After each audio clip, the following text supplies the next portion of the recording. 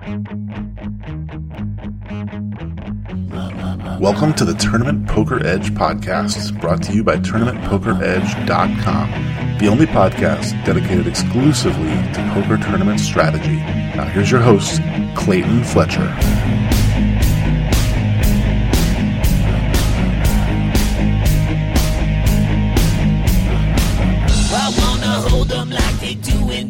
Hello once again, everybody, and welcome to another edition of the Tournament Poker Edge podcast. I am your host, Clayton Fletcher. Very, very happy to be bringing you this episode.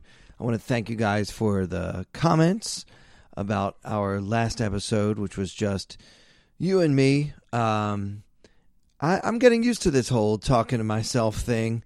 It seems like no one wants to play with me. No, that's not true. It's just that many times we have something scheduled and then life gets in the way. So when I think I'm going to have a really good guest lined up for the podcast, if that person can't do it, the show must go on. You know, I mentioned several times before on this program that I am from a show business background, and along with that comes certain tenets that we hold near and dear to our hearts, and one of them is that the people want to be entertained, and so I am here in the cockpit by myself, flying solo for you once again tonight. I hope that you guys continue to be entertained and informed by this podcast. If you're not yet a member of Tournament Poker Edge, I recommend you join immediately. We have so much content for a very, very low price. Just visit TournamentPokerEdge.com and see for yourself. Now, with that out of the way, I want to tell you guys something kind of on a personal note that happened the other night. I became friends through poker podcasting with a gentleman most of you will know. He's a great coach. He's a TPE coach. He also does private coaching, and he was our guest a few weeks ago, Alex Fitzgerald, the Assassinato. Well, after recording our episode, he mentioned to me off the air, if you will, that he's a big comedy fan and he really wanted to check out my act. So long story short, I got him a couple of tickets and he came out. And here's what I love about poker players. It was an interesting show. The crowd was kind of rowdy. There was a lot of heckling, and I was just trying to I kind of had to do my best just to roll with the punches and see if I could perhaps get a joke or two in edgewise around the wisecracks of the audience. Don't get me wrong. They weren't malicious. They were just participatory, I guess you could say. Actually, Joe Stapleton was on that show as well. Anytime Joe comes to New York City, he has an open invitation to come and perform in the show that I run in Greenwich Village. So that's where this show was. So Alex got to see Mr. Stapleton perform, and then at the end, I went on to try to quote-unquote headline a show where the real headliner was the audience. So anyway, I think I did okay. You know, it's not exactly something that you can plan for. The only thing that can prepare a performer for that type of crowd is having had the experience of performing for such a crowd in the past. And as I mentioned, I do live in New York, so it wasn't my first rowdy audience, believe you me. Still not the ideal situation for a comic to have someone in the audience whom he respects a lot, and I kind of want to impress Alex and continue building my friendship with him, and now he's got to see me in less than ideal circumstances. And believe me, guys, if you ever go to a comedy show and you think it might be fun for the comedian if you heckle and that it's going to improve the show somehow, if you are the drunk person in the audience who can't be quiet, you could not be more wrong. All we really want you to do is sit there, answer questions only if you're asked, and otherwise the only thing you should ever say at a comedy show is ha. So anyway, I get this nice email a couple of days later from Alex, and it's a very thoughtful, well-written, introspective, basically candid review of the performance that he saw. And it just, it really means a lot to me that he took the time to send me an email kind of detailing his impressions of the show. Now, Alex is a performer in his own right. Many of you may have seen his rap battle videos online. Obviously, I'm not a rap battler myself. I can't even say it without getting tongue-tied. But yeah, so he's a fellow performer and someone that I respect on so many different levels. So I like the way he kind of broke it down for me, almost like a poker coach. That's just the way his mind works. Almost anything that he's observing, he can't help himself. Just the way he kind of breaks things down into their component parts. And his reaction to my performance was extremely valuable to me because I got to see what it's like to peer into the mind of a genius who is attending my comedy show, which does happen from time to time, especially as I get involved in performing more and more often for poker players and the people who love them. Poker players, by and large, are a highly intelligent group. And they tend to associate with other highly intelligent people. So perhaps the easy jokes and the tricks that many comedians would have up their sleeves wouldn't work for an audience comprised exclusively of poker players. So anyway, thank you, Alex, if you happen to be listening, for sharing your thoughts on my performance. And I'm so glad that you guys could come. And that brings me to another point. If anyone out there listening is ever in New York City or anywhere else I happen to be performing, reach out on Twitter at Clayton Comic. It's so easy, just one word, Clayton Comic. On Twitter, Instagram, Snapchat, but really Twitter is where I do most of my social media. Love to have you guys come to a show. Let me know, and if I can, I'll get you discount tickets or even comps if they're available for the night that you want. So yeah, always love kind of crossing the two disciplines that turn me on, poker and comedy. So when poker players come see me do comedy or when I get to play poker with comedians, it's always a blast. And speaking of comedy, Denise Pratt is a name that you may have heard recently. Denise is a poker player who's kind of been on the scene for a while. I think she has like a financial executive kind of background. She is brash and outspoken, and she's getting a lot of attention for some comments that she's made on camera or around people who have enough influence to get her comments repeated on social media, etc. If you don't know who she is, you can go ahead and Google her. Denise Pratt. I know she recently played on the Ladies' Night cash game that they did on Poker Go. She has some success in the poker tournament world. I love her. I want to say right off the bat that I really like that Denise is bringing some fun to the game. She's known for, just kind of speaking the unspeakable. She kind of has a no filter, if you will. And it's refreshing to see a woman in poker who isn't trying to play nice with the big boys and is doing it in her own style.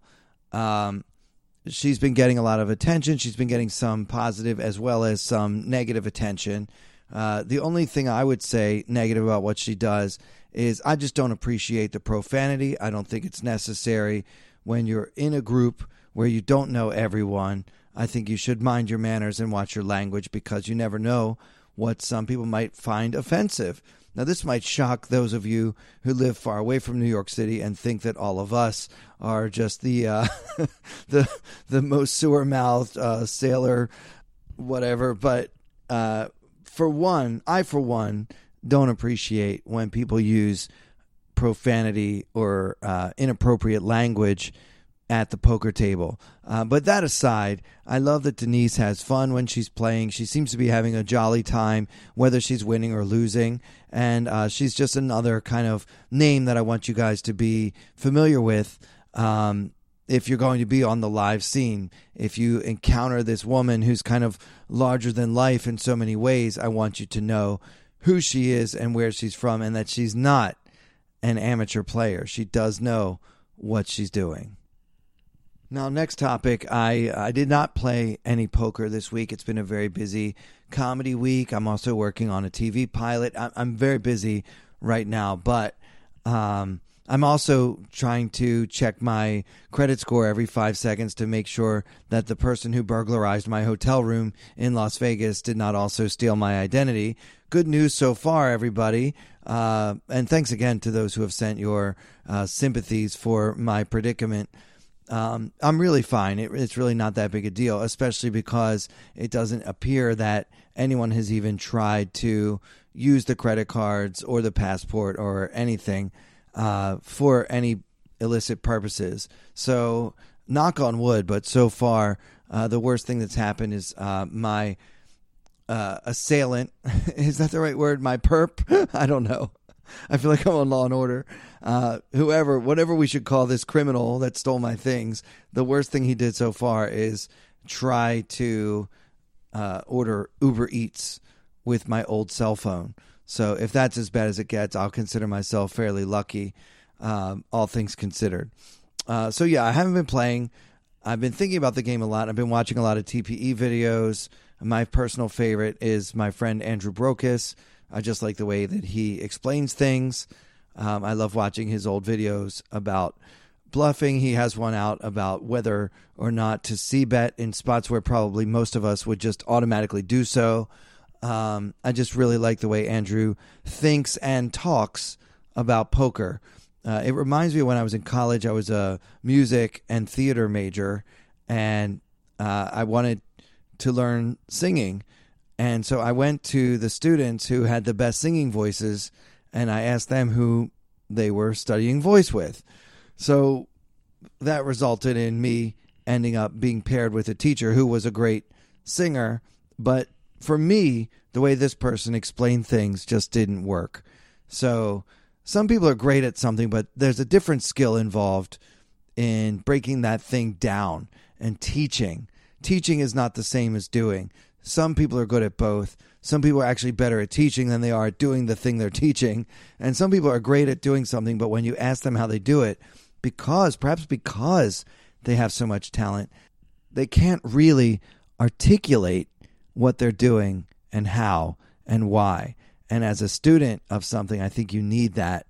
So anyway, I do have some poker coming up, and I've been studying videos on TPE, mostly Andrew Brokus. I'm ready to go. I plan on playing in this big tournament down in Florida at the Seminole Hard Rock Casino and Hotel in Hollywood, Florida.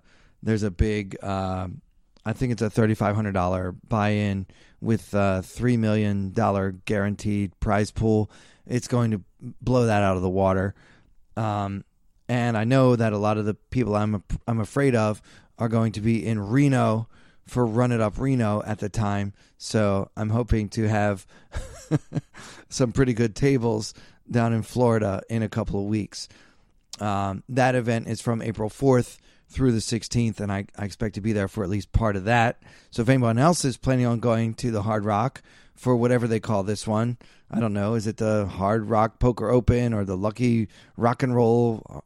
I don't know, Seminole Hard Rock WPT, whatever it is. Let me know. If you're going to Florida, you know it, and it doesn't really matter what they call the tournament.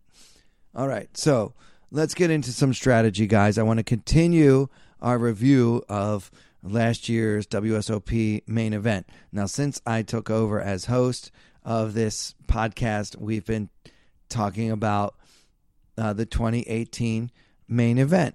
And I don't think there's any other tournament I'd rather watch on TV, and there's certainly no tournament I'd rather discuss with you. We are at the final table. There are 9 players left, and things are getting hot and heavy. So there's a hand that happened when they're still 9-handed. The blinds were 300,000, 600,000, with a 100,000 ante from each player at the table. Let's see. Nick Mannion, who is second in chips now, He was chip leader when this final table started, but just by a little bit. Decides to step out a little bit, and it's folded to him in the hijack. He's got 100 million in chips, and he opens to 1.4 million in the hijack position with the queen of clubs, tray of clubs. Now, this is not really something we've seen Mannion do up to this point. He's mostly played the way you would expect an amateur player to play, kind of by the book, more or less, what we used to call ABC poker, if you will. So this already is something that caught my eye when he did that. Aram Zobian folds, and then Michael Dyer, who is again our chip leader, this time with 112 million, which is an all-time high for his or anyone else's stack in this tournament, calls with the 9 of spades, 6 of spades. Now, this is really something. You don't see this at every final table, and you definitely don't see this every year in the World Series. We have the guy with the second biggest chip stack, and it's not even close, by the way. Third in chips is somewhere around 35 million. So these two guys, right now this final table is extremely top-heavy, with Mannion and Dyer having, something like 40% of the chips in play between them, maybe more like 50%. I could do the math, but I won't. So he opens with this, raggedy suited hand, queen tray of clubs, and then Dyer calls with a suited two-gapper, as we used to call it, the 9 of spades, 6 of spades on the button. This is interesting to me because it feels like these two guys are jockeying for who's going to be the boss at the table. And by that, I mean, usually there's one player at the final table that kind of puts on the captain's hat and steers the action. I feel like Mannion was trying to assert himself as a chip leader, but his problem is Dyer, that we've talked about quite a bit on this show because I'm extremely impressed with most of his plays. He calls on the button, so that kind of foils the plan right there. Now, usually the way to fight aggression is with aggression, but here's a spot where just calling does the same work that 3-betting could do. Dyer's going to get to play this pot in position, and he definitely has a significant post-flop skill edge over his opponent, Nick Mannion. Also, the blinds are Joe Cata in the small blind and Antoine Labat in the big blind. Now, interestingly, Cata has 36 million behind, so he's right around the average stack, maybe slightly below. But Labat has only 7.65 million in his stack. At this point, he is by far the shortest stack at the table. I think the next biggest stack was double that, like around 15 million. So I would think that most of the time you don't want to get involved with such substandard holdings when the big blind is so short.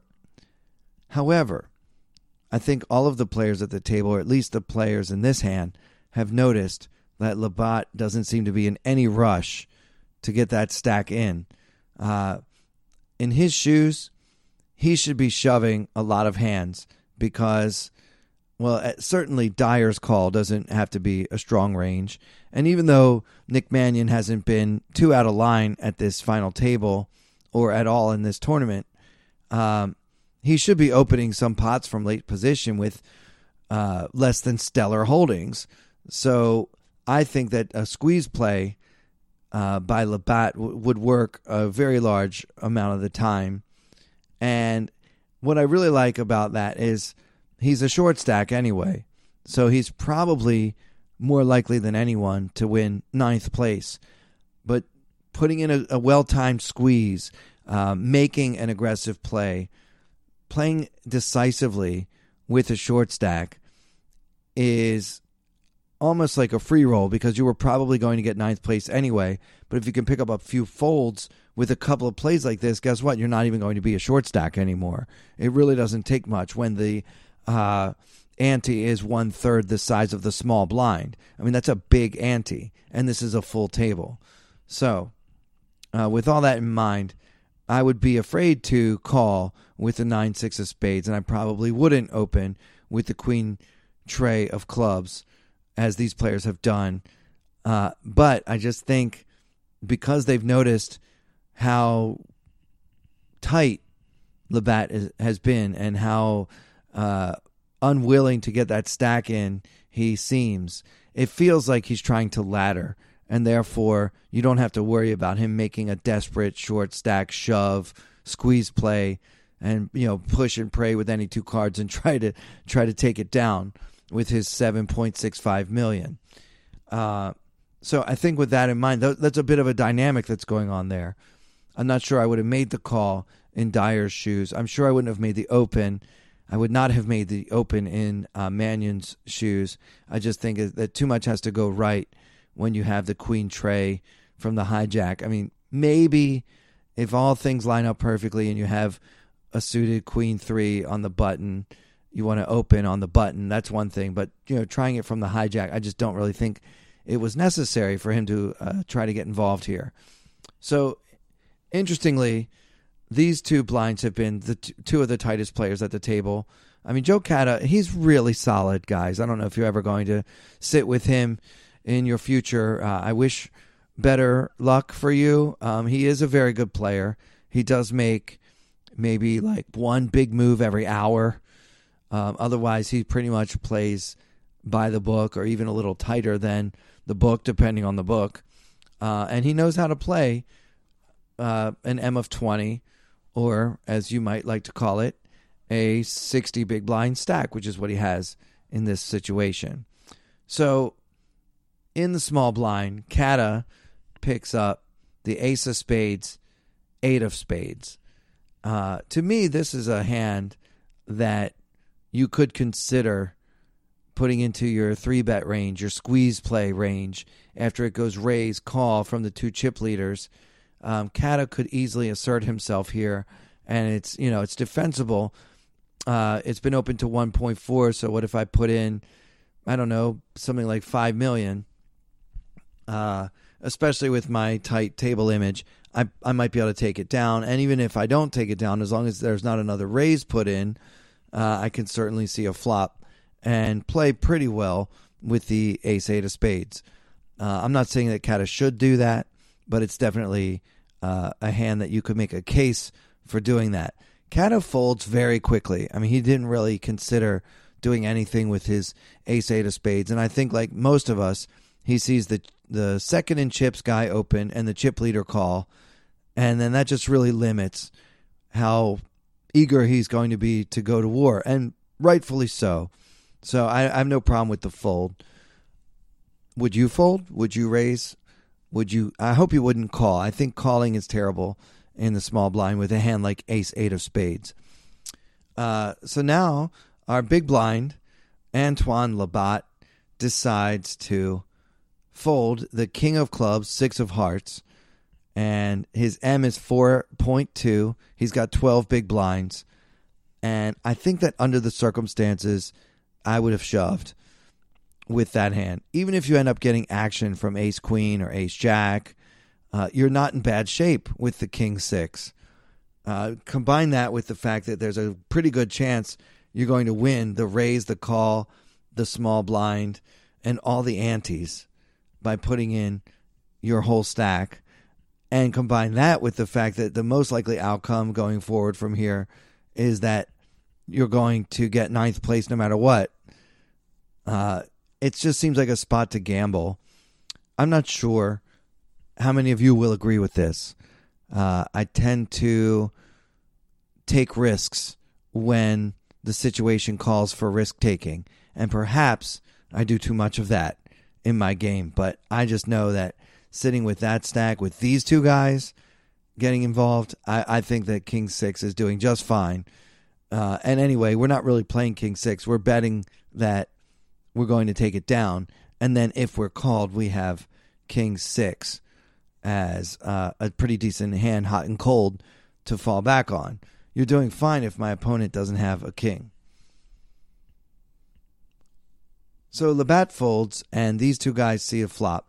Now here's the perfect situation for Michael Dyer, which can justify him calling with the 9-6 of spades pre-flop.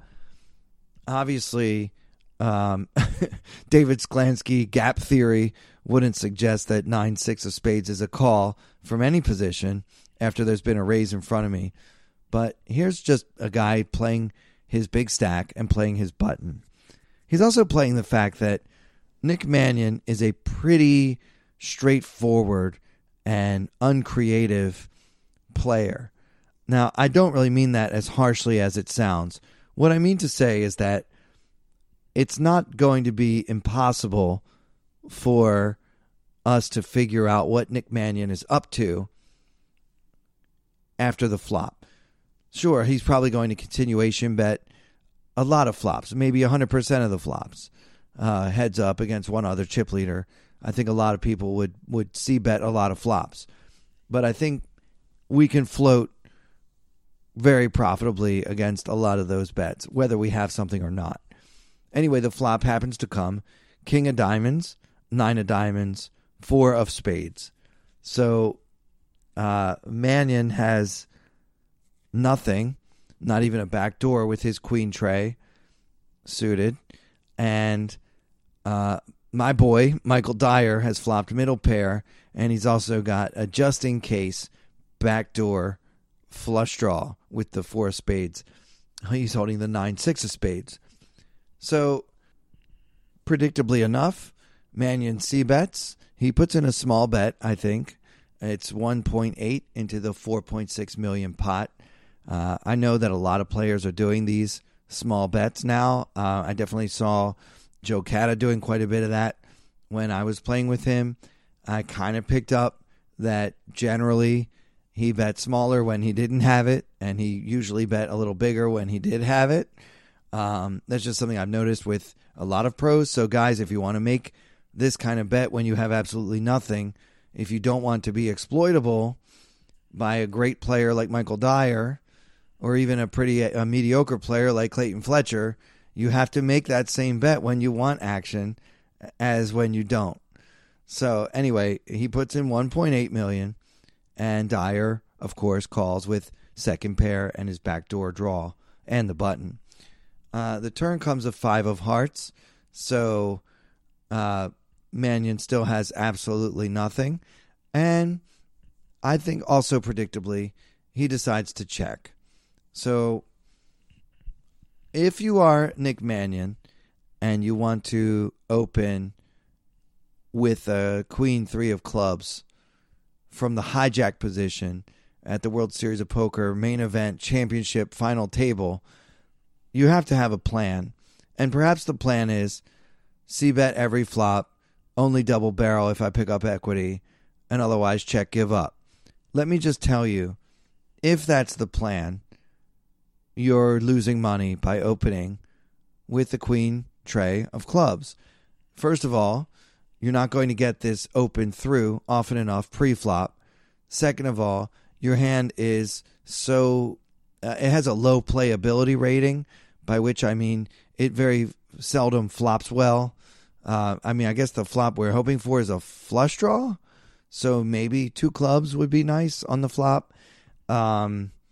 Maybe a queen is manageable because hopefully a top pair queen would be good.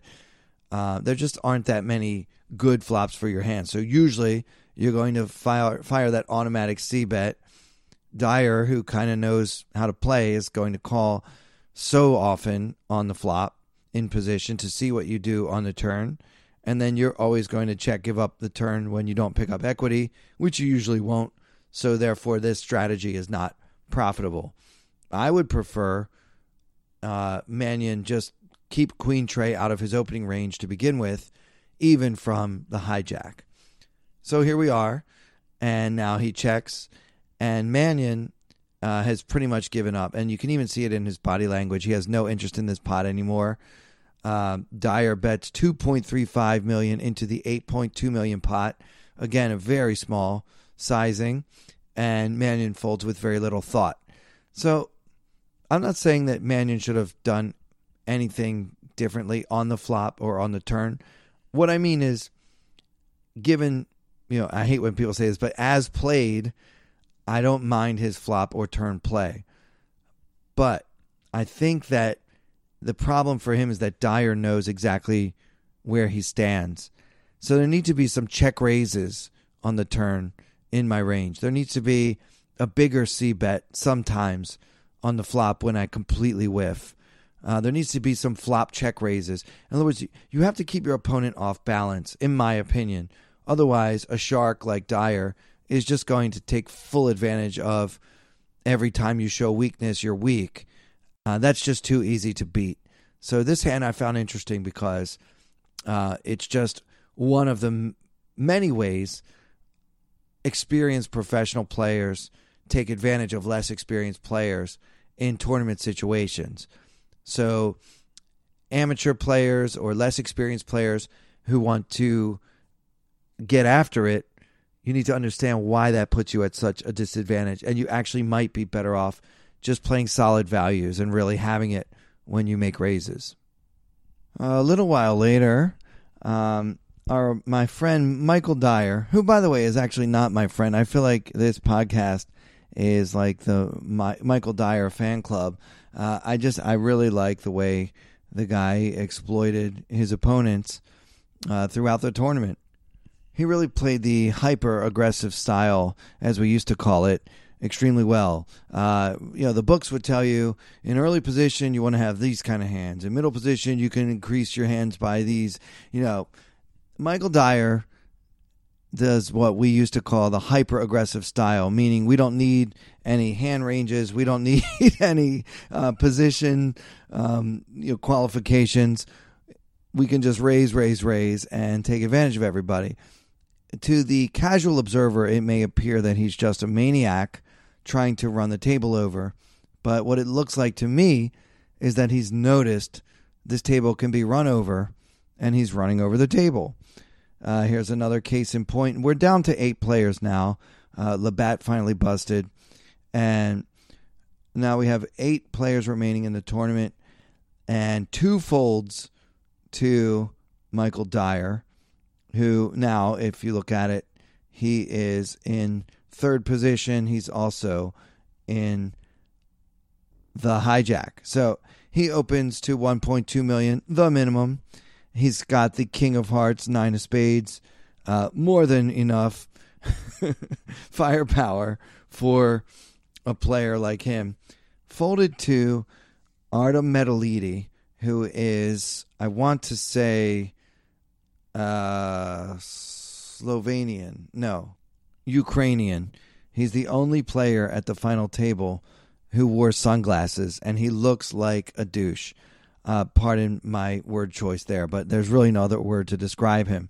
On top of that, he takes forever to make decisions. On top of that, the decisions he makes after taking forever are usually not good ones. So not a big proponent of Artem Metalidi, nor his personal style, nor his poker style. Nothing against his family, of course. He's in the cutoff. Guys, I lied before. At an 8-handed table, 3rd position is the low jack, not the hijack. Dyer is 4 off the button, not 3 off the button. My mistake. Metalidi has $18 million in chips to start this hand. So his M is 10. There is $1.8 million in the middle as the cards are being dealt. Now, to me, when you have that kind of stack, you guys probably call it 30 big blinds or less. You got around 30 big blinds, or your M is 10. You want to be really careful about what hands you get involved in playing and how you play those hands. To me, when I'm in that range of chips, I would either I would prefer have basically a raise fold strategy. You want to find a hand that you're willing to get committed with, and get committed with it. The reason why is that suppose we start speculating, and we call this raise. Like in this situation, Metalidi picks up the king of diamonds, jack of diamonds. Now I think this is a fold. That might seem crazy to some of you. It's so pretty, and it's two Broadway cards. The problem for him is that he doesn't close the action by calling, so he could easily run into a bigger hand behind him and then have to fold, having put in almost 10% of his stack already just by calling the pre-flop raise, which, by the way, was the open. That was the minimum open. So that's one thing that could go wrong. He could call a continuation bet with second pair, and now he's put in over 20% of his stack and then have to fold on a later street. To me, it's just when I'm getting that, when every single decision I make is for such a big chunk of my stack, even beginning with the pre-flop decision, I prefer to just be really decisive. I wouldn't mind, honestly, if Metalidi decided to 3-bet. Dyer has been wildly aggressive at this table. He has been running the action at this table and the table before it for like 3 days now. It is time for someone to take a stand against Michael Dyer. And it would be fun to see a guy with an M of 10 with 30 big blinds go ahead and put some of those chips to work. You need to be aggressive when this isn't the time to call and see a flop and see how it goes and see what happens. I disagree with the decision he makes here. And I definitely disagree with how long he takes to make it. Just do something already. We watch him stare through dark sunglasses for 2 minutes. Then he finally makes the call. Now, considering the fact that I think Metalidi's already made a mistake, he kind of gets a good situation in that he ends up heads up with Dyer. Everybody else folds. And the flop comes Queen of Clubs, 7 of Spades, Deuce of Hearts. Pretty much the driest board in the history of the world. And Metalidi has absolutely no piece of it. He has the King Jack of Diamonds on Queen 7 Deuce with no diamonds. Dyer, of course, also has no piece of this board. And Metalidi is, in fact, something like an 85% favorite to win this pot. Given that Dyer pretty much would have to hit his kicker or bluff his way out of it. Well, I think we all know which direction Dyer's going to go here. So what you'd like to be able to do in position is float the super hyper aggressive chip leader one time on the flop, and then based on how he behaves on the turn, consider trying to take the pot away, as we saw in the previous hand discussed. The problem for Metalidi is his stack just is not big enough for this type of maneuvering. He's got the kind of stack where you got to have to grab the bull by the horns and do it now. Because he just flatted pre-flop, he's already put 10% of his stack in. When Dyer bets, it's going to be another huge chunk of his stack that he probably can't afford to put in and be wrong. Dyer actually gives him a chance. He bets only 1.05 million into the 4.15 million pot. If there was ever a time when you could flat off a 30 big blind stack on a continuation bet, this is it. You are absolutely priced in to call and see if your opponent checks the turn or not. Who cares if you lose another million at this point? You've already made several mistakes in the hand. So, or at least one mistake that I can count. So I think this is just a really good demonstration of why we don't want to be just flatting to see what happens on the turn when we really can't afford to do so. Then maybe we shouldn't be calling pre-flop in the first place with a marginal kind of pretty hand like King Jack of Diamonds. Dyer takes it down with the smallest continuation bet ever. And Metalidi folds actually very quickly. He didn't really consider making a play. So guys, poker's not a slot machine. Okay, if you're trying to win the main event championship, you have to have a better plan than fit or fold when you have 30 big blinds, M of 10, these types of stacks. We just can't afford to be letting people chip away at us like this a little bit at a time. Metalidi lost almost 10% of his stack in this pot, and he could have actually won the pot. If he 3-bet pre-flop, he may have taken it down. If he raised that little flop bet, he may have taken it down. If he called that little $1 million flop bet and then bet on the turn when Dyer gives up, which he probably would.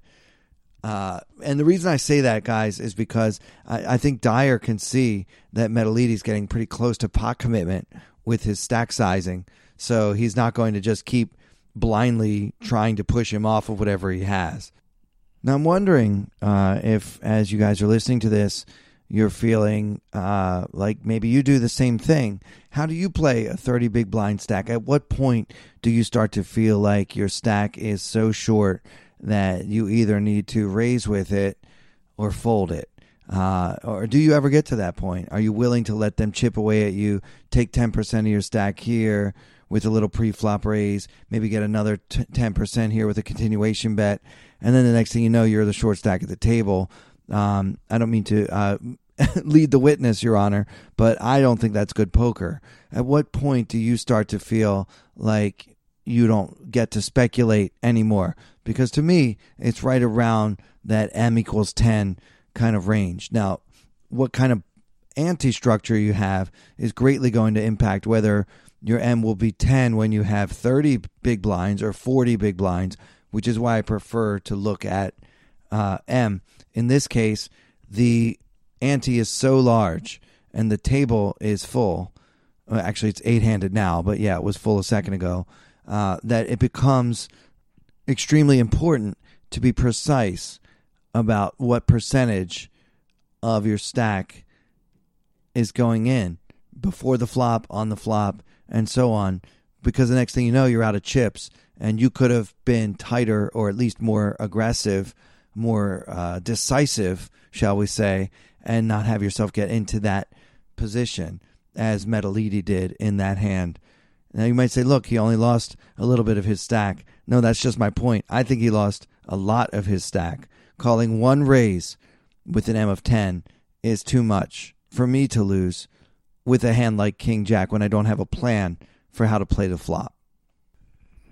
A little while later, I'm not trying to pick on Artem Metalidi. I really doubt that he's listening to this anyway, and he's probably just counting his millions, even if he is, like laughing in my face, like, okay, Mr. Comedian, how many millions have you won at the final table of the main event? But that said, like, you know, for educational purposes, I feel like it is a big mistake to play passively or indecisively with this type of stack. So a little while later, Metalidi is now down to 15 million in chips, and he's under the gun holding pocket nines. The level is almost over. They say there's going to be a break in 10 minutes. So at that point, the blinds will be moving up to 400 and 600, still with the 100 ante. Pocket nines under the gun at this 8-handed table is not an easy hand to play. My M at this point is 8, a little more, 8.5. I have, 26 big blinds. So it's not an easy spot. I'm not saying it is. But with 16 million in chips, with pocket nines under the gun, what I know we shouldn't be doing is calling. So let's rule out calling as an option. I think we shouldn't be min-raising either. It's just, if you look at it, like suppose we put in 1.2 million of our 16 million. Now, again, we're getting into that same situation. We're probably going to get some action from at least one of our opponents, and we're almost definitely not going to like the flop enough to get committed to it. So then we're just kind of bleeding away chips. I actually have a wild idea, what some of you will consider a wild idea. In this spot with this hand, being the short stack in the main event, I would shove. Okay, I can pick up the 1.8 million. increase my stack by about 12% if I take it down pre-flop. And even when I'm called, many times I'm going to be in a coin flip situation. Now, I know that poker players nowadays hate to be in coin flip situations, but if there was ever a time that you should be willing to take a coin flip, it's when you're the short stack with 8 players left in the main event. You should be trying to get first place money, the glory, the gold, the championship bracelet, like my friend John Sin has been playing throughout this final table. Even when he was a short stack, he was going for first place. So I think that's the way to approach it. And if you don't want to do that, I actually think it might be better to fold than to just min raise or limp in and then try to play pocket nines out of position against X number of opponents that we're likely to have at this table. So that's what I think he should do. But instead, Artem Medalidi looks down at his hand, stares blankly at nothing for like 45 to 50 seconds while the rest of us just watch grass grow, which would be much more exciting, shuffle his chips for a while, and basically drive me crazy as I'm trying to watch the video. And he does eventually decide to put in a raise of $1.3 million. So I think this play is a mistake unless what he's hoping to do is get all in against somebody who decides to 3-bet him. But I just don't think that anyone's going to 3-bet him when he has that kind of stack and he's just raised under the gun. He's basically announced, I have at least pocket 8s. I think in his shoes, folding pocket 7s is probably okay. It may be even correct. So he's basically invited action when he's got a hand that's going to be hard to play. Luckily for him, no one in position does call. It actually folds all the way to Joe Cata in the big blind, holding Jack 10 offsuit. It's only 700 more for him to call, and there's already $3 million in the pot. So it's a trivially easy call for Cata, who has to be able to put Medalidi on a pretty strong range for raising under the gun with the short stack at this table. So the flop comes 10-7 tray, and so Cata has flopped top pair, and Medalidi is holding a pair between top and middle pair. Now here's the problem. He's already put in 1.3 of his 16 million chips. So what are we supposed to do now when it's check to us and we have pocket 9s on a 10 high flop? I think most players would bet. And when they bet, they're going to get that much more of the stack in anyway. So where shoving may have seemed silly before to some of you, I think it's a very defensible play. Just put the whole 26 big blinds or whatever it is in, push and pray. Sometimes you'll take down the pot. Sometimes you'll get called by 8s or 7s. And sometimes you'll win a coin flip and be back in contention for this bracelet. So that's the way I would approach it. While you still have a stack to get something done, you should try to get something done. So Medalidi bets 1.2 million. So now we've put in 2.5 of our 16 million chips into this pot. And of course, Cata makes the call with top pair. Now, Cata can't love his hand because obviously Medalidi has a pretty tight range for opening under the gun with an M of 8.5. But given the way the flop has come down and the fact that Joe also has the Jack of Hearts just in case, and there's a lot of cards that can give him a flush draw or a straight draw or in some cases both, I think it's a pretty easy call for Cata here on the flop, and he does just that. So now the 8 of diamonds hits the turn, and it's a great card for Medalidi. Cata checks. It's also a pretty good card for Cata because now in case his pair of 10s was no good, he now has a straight draw to go with it. So if I'm Medalidi and I opted not to put the money in pre-flop, I think this card is my chance to finally make up for that and be aggressive and push Joe Cata off of whatever he called me with on the flop. I would put in a large bet here. There's 6.1 million in the pot. I think Medalidi should commit to this pot, put in, I don't know, maybe even like close to a pot-sized bet, put in 6 million, and now I can't fold even if I want to if Cata shoves over the top, which he probably won't. I'm open-ended. I also have a pair of 9s that could be good. and I should be willing to get the chips in. This is a very good board for pocket nines, considering all the things that can go wrong when we raise under the gun with pocket nines. Things have gone out of Metalides' way. And not only does he not take advantage of that, he also wastes another 3 minutes before finally deciding in position to check with his pair that also has an open-ended straight draw. So Metalides does check it back, and now the 4 of spades comes on the river, which is not a great, not a meaningful card to anyone. I suppose the 5-6 got there, but that's a pretty hard hand for either of these players to have, given the way the hand has been played.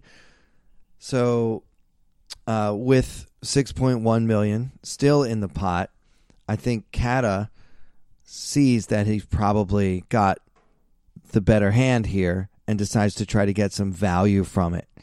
So I really like what Kata does here. He puts in 3.2 million into the 6.1 million pot, and Metalides is in a brutal situation. He's already put in about 18% of his stack, and now he's being asked to put in another 3.2 million.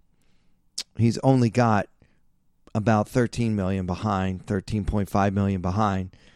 So you can see where having played this hand so passively and in such an indecisive way has put Metalides into a position where he has now just got an impossible river decision.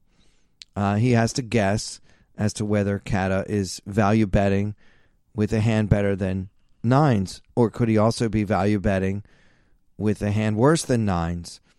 Would Kata bet a hand like 9-8, open-ended on the flop, and then picked up a pair on the turn? Would Kata ever be bluffing? Some draws have missed. Something like Queen Jack of Hearts had a flush draw on the flop, and now has only Queen High, so if he wants to try to win the pot, he needs to bet. So all of these things have to run through Metalides' head, and the problem for him is that if he makes a mistake, that mistake is extremely costly in terms of what percentage of his stack is lost. For me, I'm more upset about the hours of my life I've wasted staring at Metalides, staring at no one, because he just takes forever to make his decisions. And guys, if you are one of these players that just can't figure out what to do, or thinks that there's some kind of strength in taking forever, wearing sunglasses makes you look like an idiot or an amateur, and thinking for 5 minutes before every decision just makes everyone hate you, and not in the type of way where it's going to help you get action later. So he pays him off the 3.2 million after some kind of deliberation, and Kata wins a nice pot. Meanwhile, Metalides now down to 10 million. You might say, well, Clayton, if he shoves pre-flop, he might end up losing the whole stack. And that is true. But this is tournament poker, guys. And if you're the short stack at an 8-handed championship table, and you're probably not one of the better players at the table, at least not from what I've seen, you might want to take some chances. I think that as a community, poker players are too risk-averse anymore. Everyone's afraid of variance, and everyone wants to always try to, quote, find a better spot, and so on. I don't think Metalides can find much better of a spot with a M of 8.5 than just getting it all in 8-handed with pocket nines, and then see who wakes up behind me with something, if anyone. Anyway, that's going to do it for this week. I know I sound a little angry. It has been a long week. I'm a little bit tired from my travels and my recent crime victimization. But the truth is, I get fired up about this stuff. I'm extremely passionate about poker, as you all know by now. And I just hate to see players with an opportunity to play really, really well when players play poorly, especially when I'm the one who's playing poorly. It drives me crazy. So hopefully you guys enjoy this type of commentary and you like walking through some of these hands with me. For me, the whole goal is for all of us to imagine what it'll be like to be at a big final table this summer at the World Series of Poker, so that we've done enough mental homework and visualization so that when we get there and we're in the moment, we don't make these kind of mistakes, and that all of us will be better prepared than some of these players appear to be in the 2018 World Series of Poker main event. So that'll do it for this episode. I want to thank you guys for listening. Please give me your comments and your thoughts about everything, including my bad attitude tonight, at Clayton Comic on Twitter. Also, feel free if you have a lengthy question that you want to send. I will be going through some of the emails. I've been hoarding them because I want to do an all-email episode soon. And that address, again, is poker@ClaytonFletcher.com. So for everyone here at Tournament Poker Edge, I'm Clayton Fletcher. Thank you so much for listening.